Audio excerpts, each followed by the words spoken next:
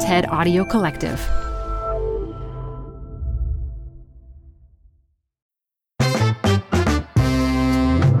Hi, everyone. Welcome to TED Business. I'm Modupe Akinola. So this year, we've heard of a lot of companies step up, or at least say they're stepping up and making diversity a priority.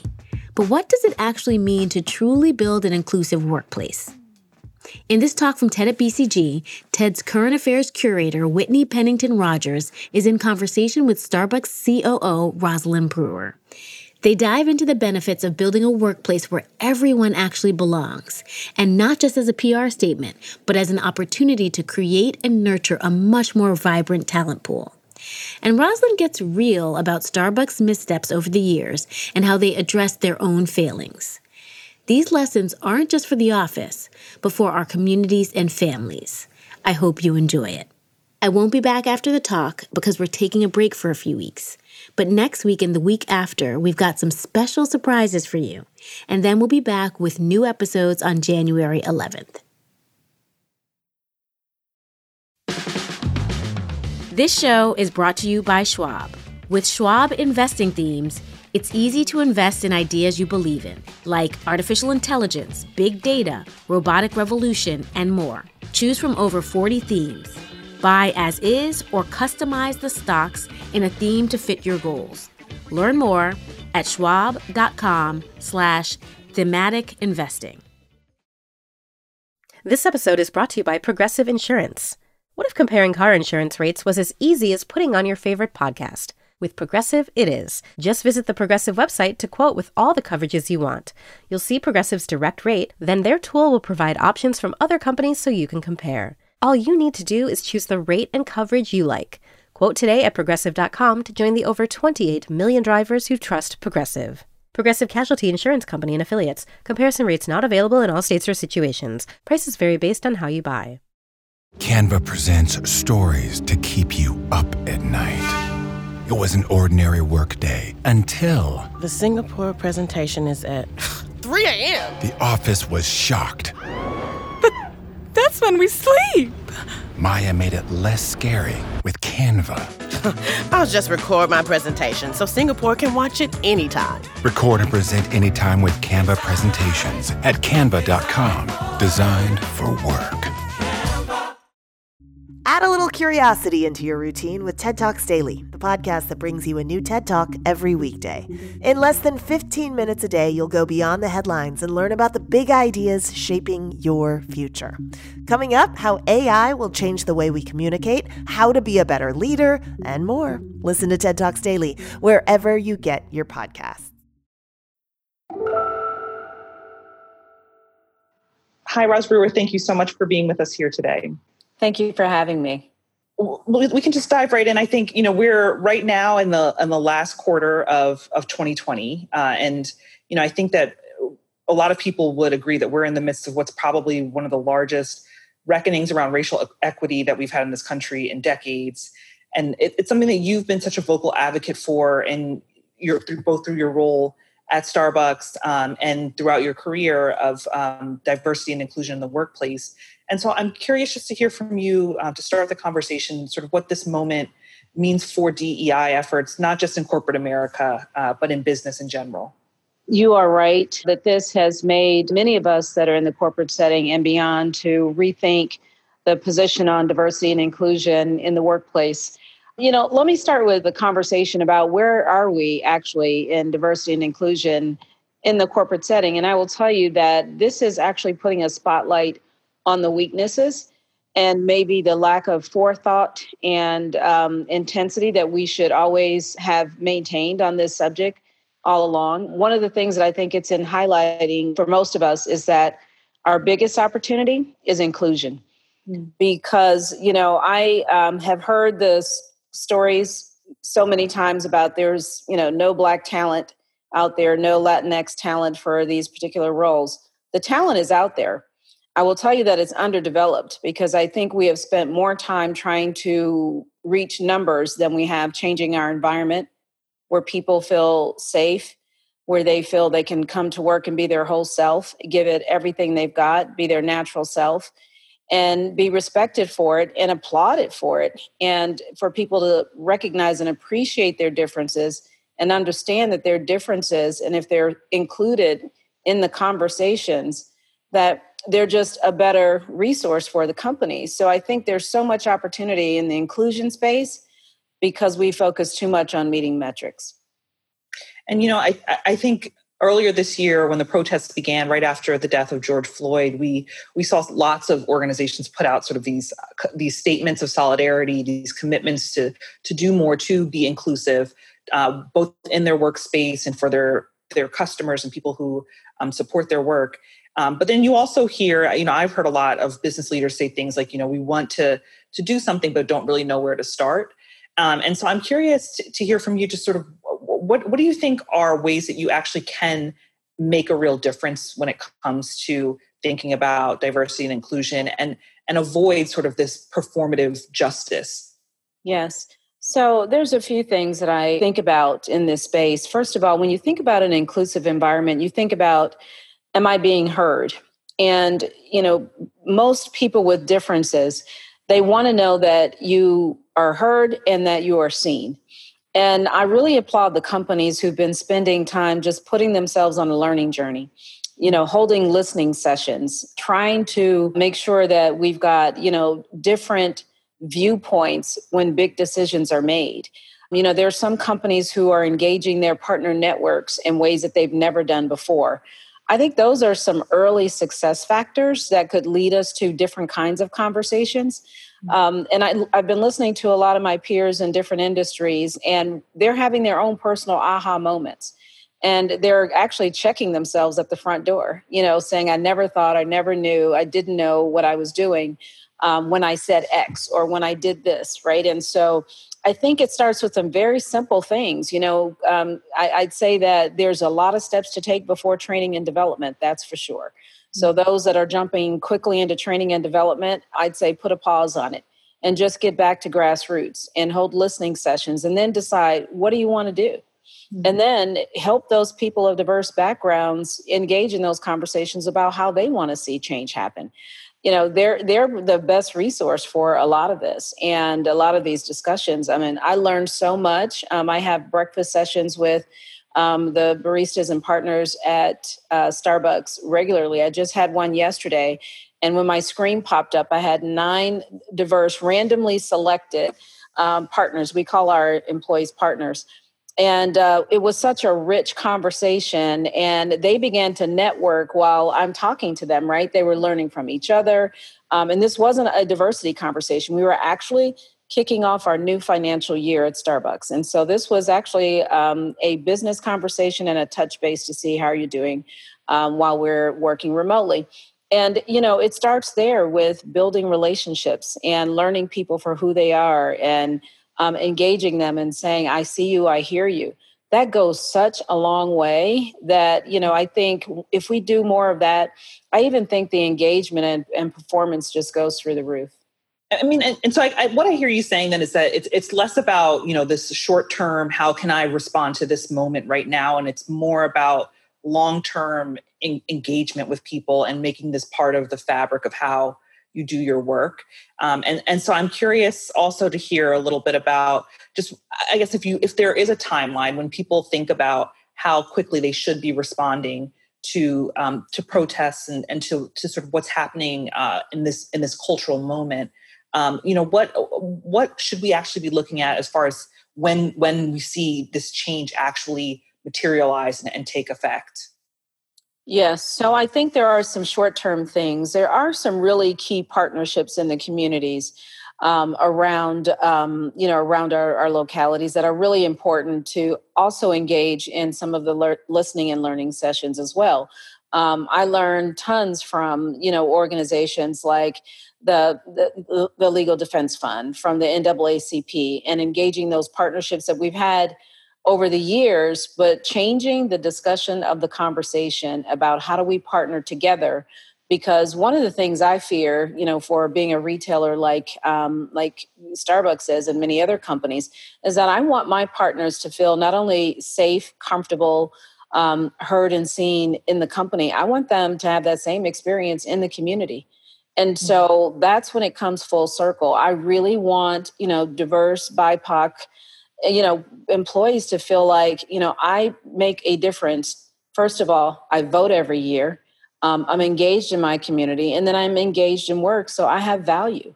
And so I think there are some key partnerships that should happen right now so that we can make sure that our employees feel like they have a full way to engage in this change that's underfoot right now.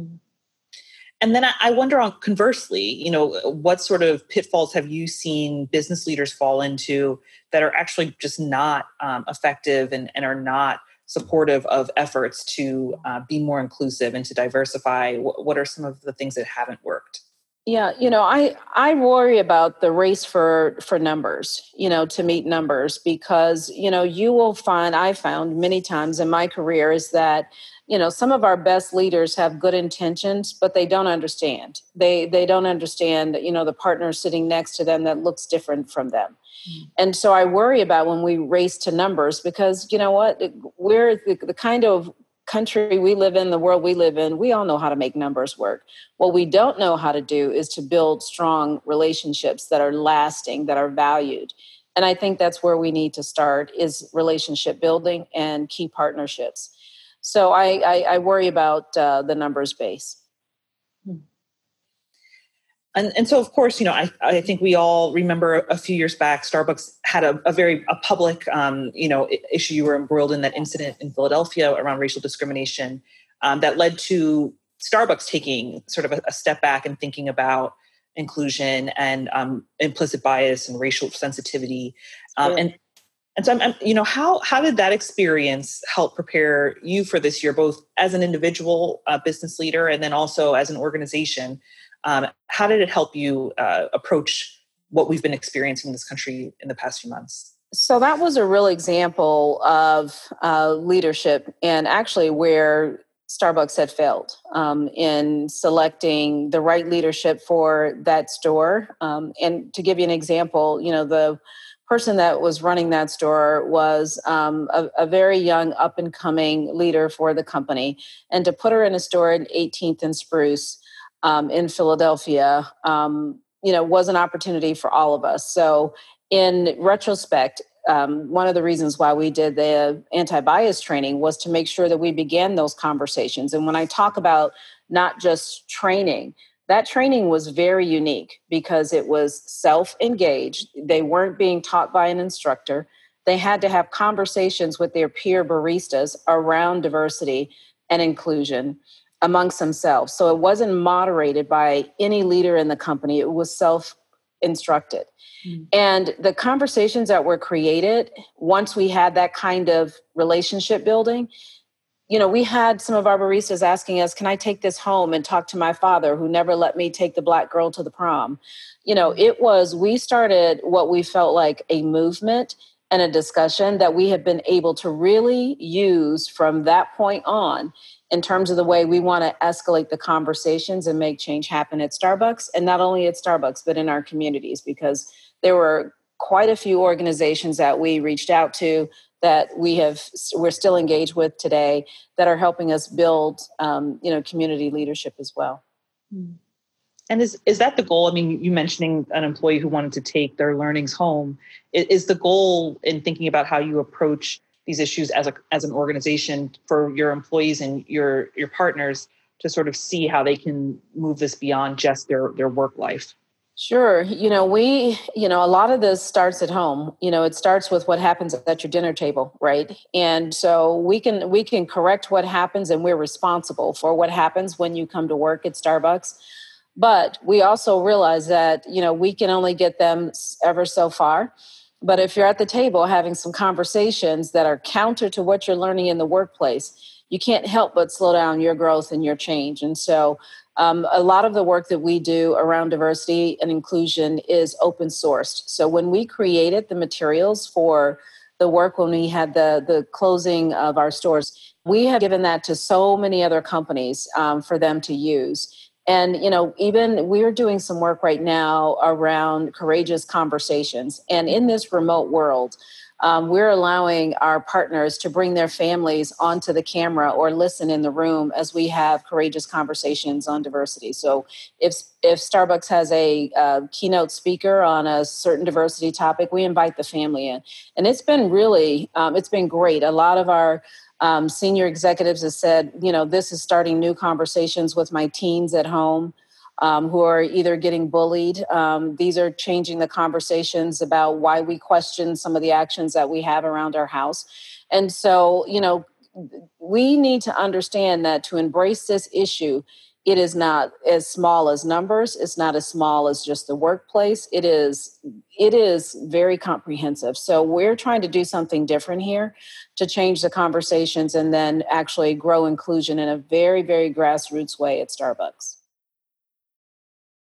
Support for TED Business comes from Odoo. If you feel like you're wasting time and money with your current business software, or just want to know what you could be missing, then you need to join the millions of other users who switched to Odoo. Odoo is the affordable all-in-one management software with a library of fully integrated business applications that help you get more done in less time for a fraction of the price. To learn more, visit odoo.com/TEDbusiness. That's odoo.com/TEDbusiness. Odoo, modern management made simple. This show is sponsored by BetterHelp.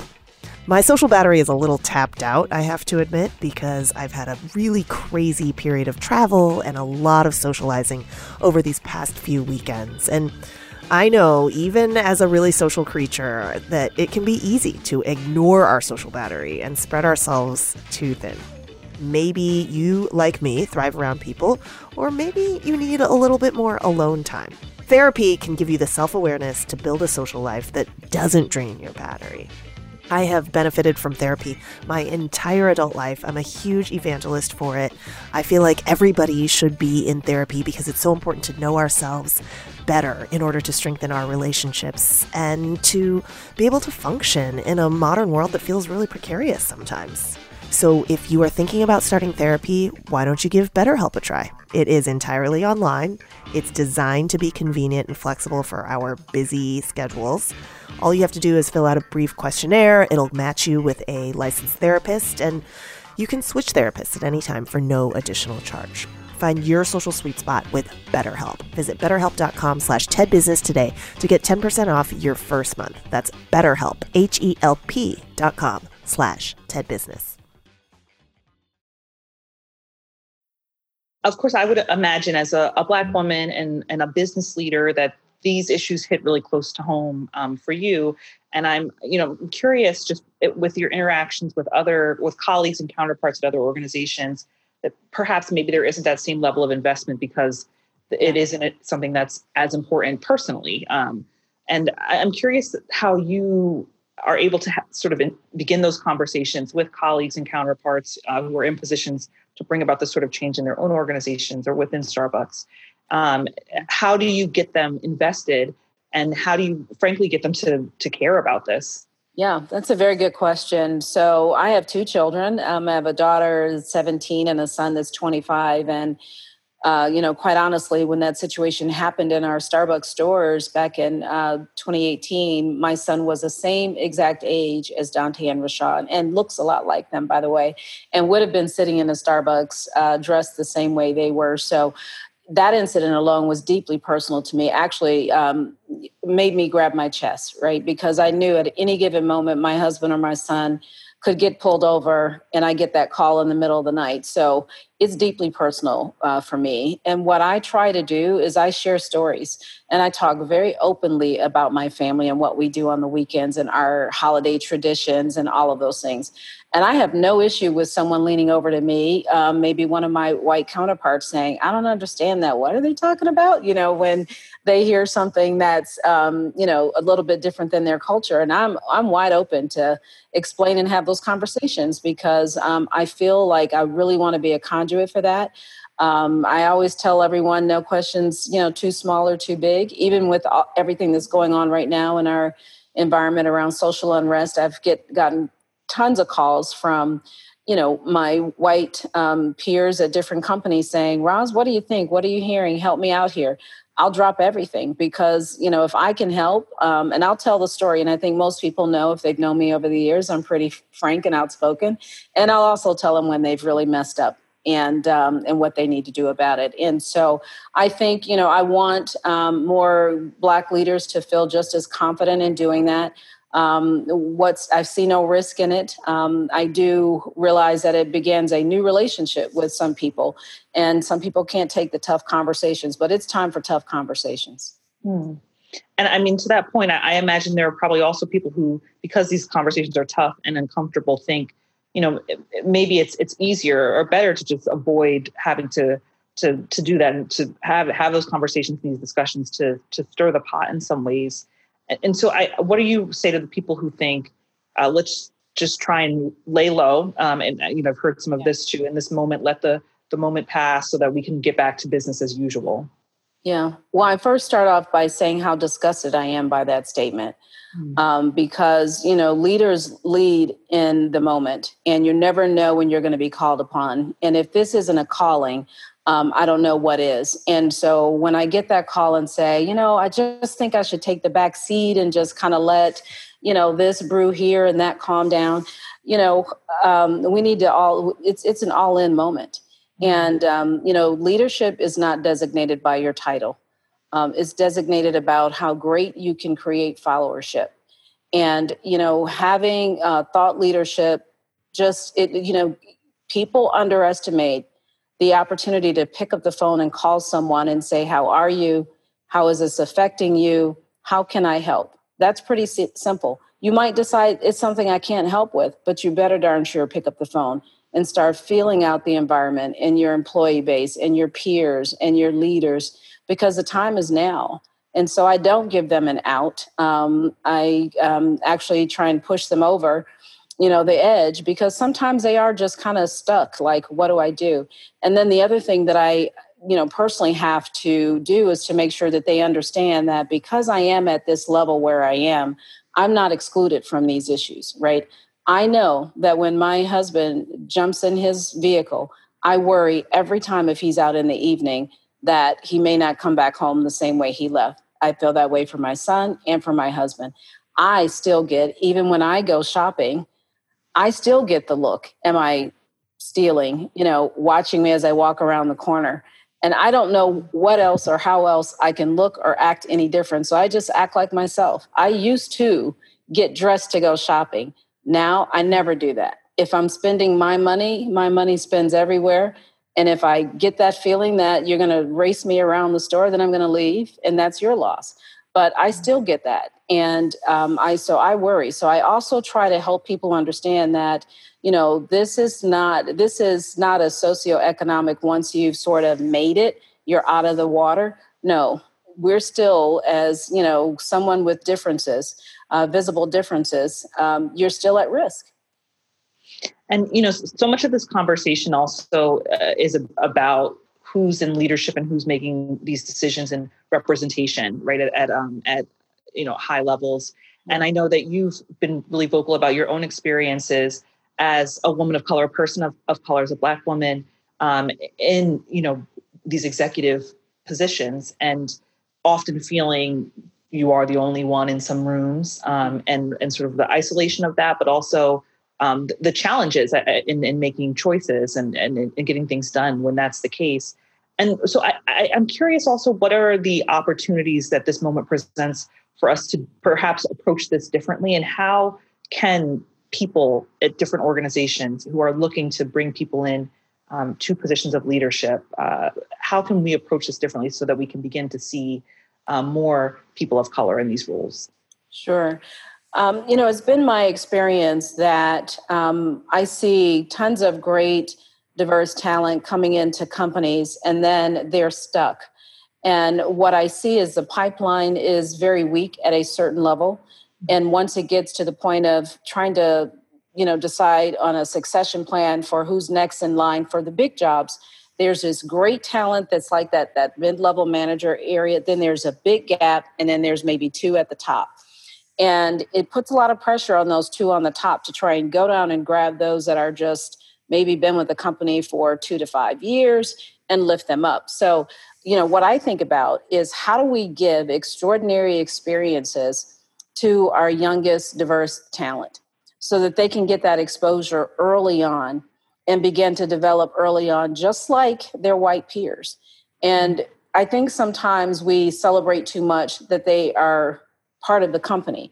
But what we need to celebrate is where's their progression?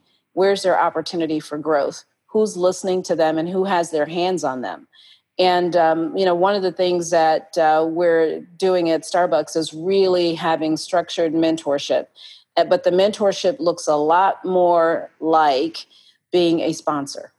And so you are, our executive leaders will be responsible for the development of our young, diverse talent and making sure that they're getting that exposure and those opportunities.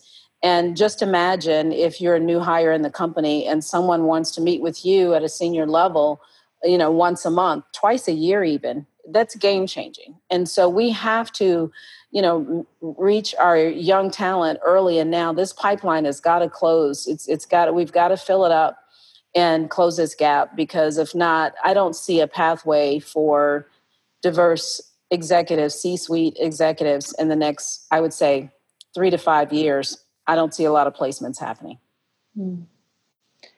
And are you hopeful in this moment? Do you feel like we are making progress towards this?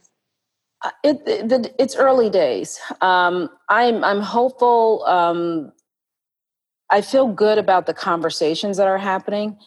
I'm seeing change in people thinking more about themselves. When they, my white counterparts are questioning some of their actions. And so I feel like we can't let this moment leave us and what we're learning about it. I think what I'm really optimistic about is that now I think more people understand that the less diverse and less inclusive we are, it's more than a business imperative.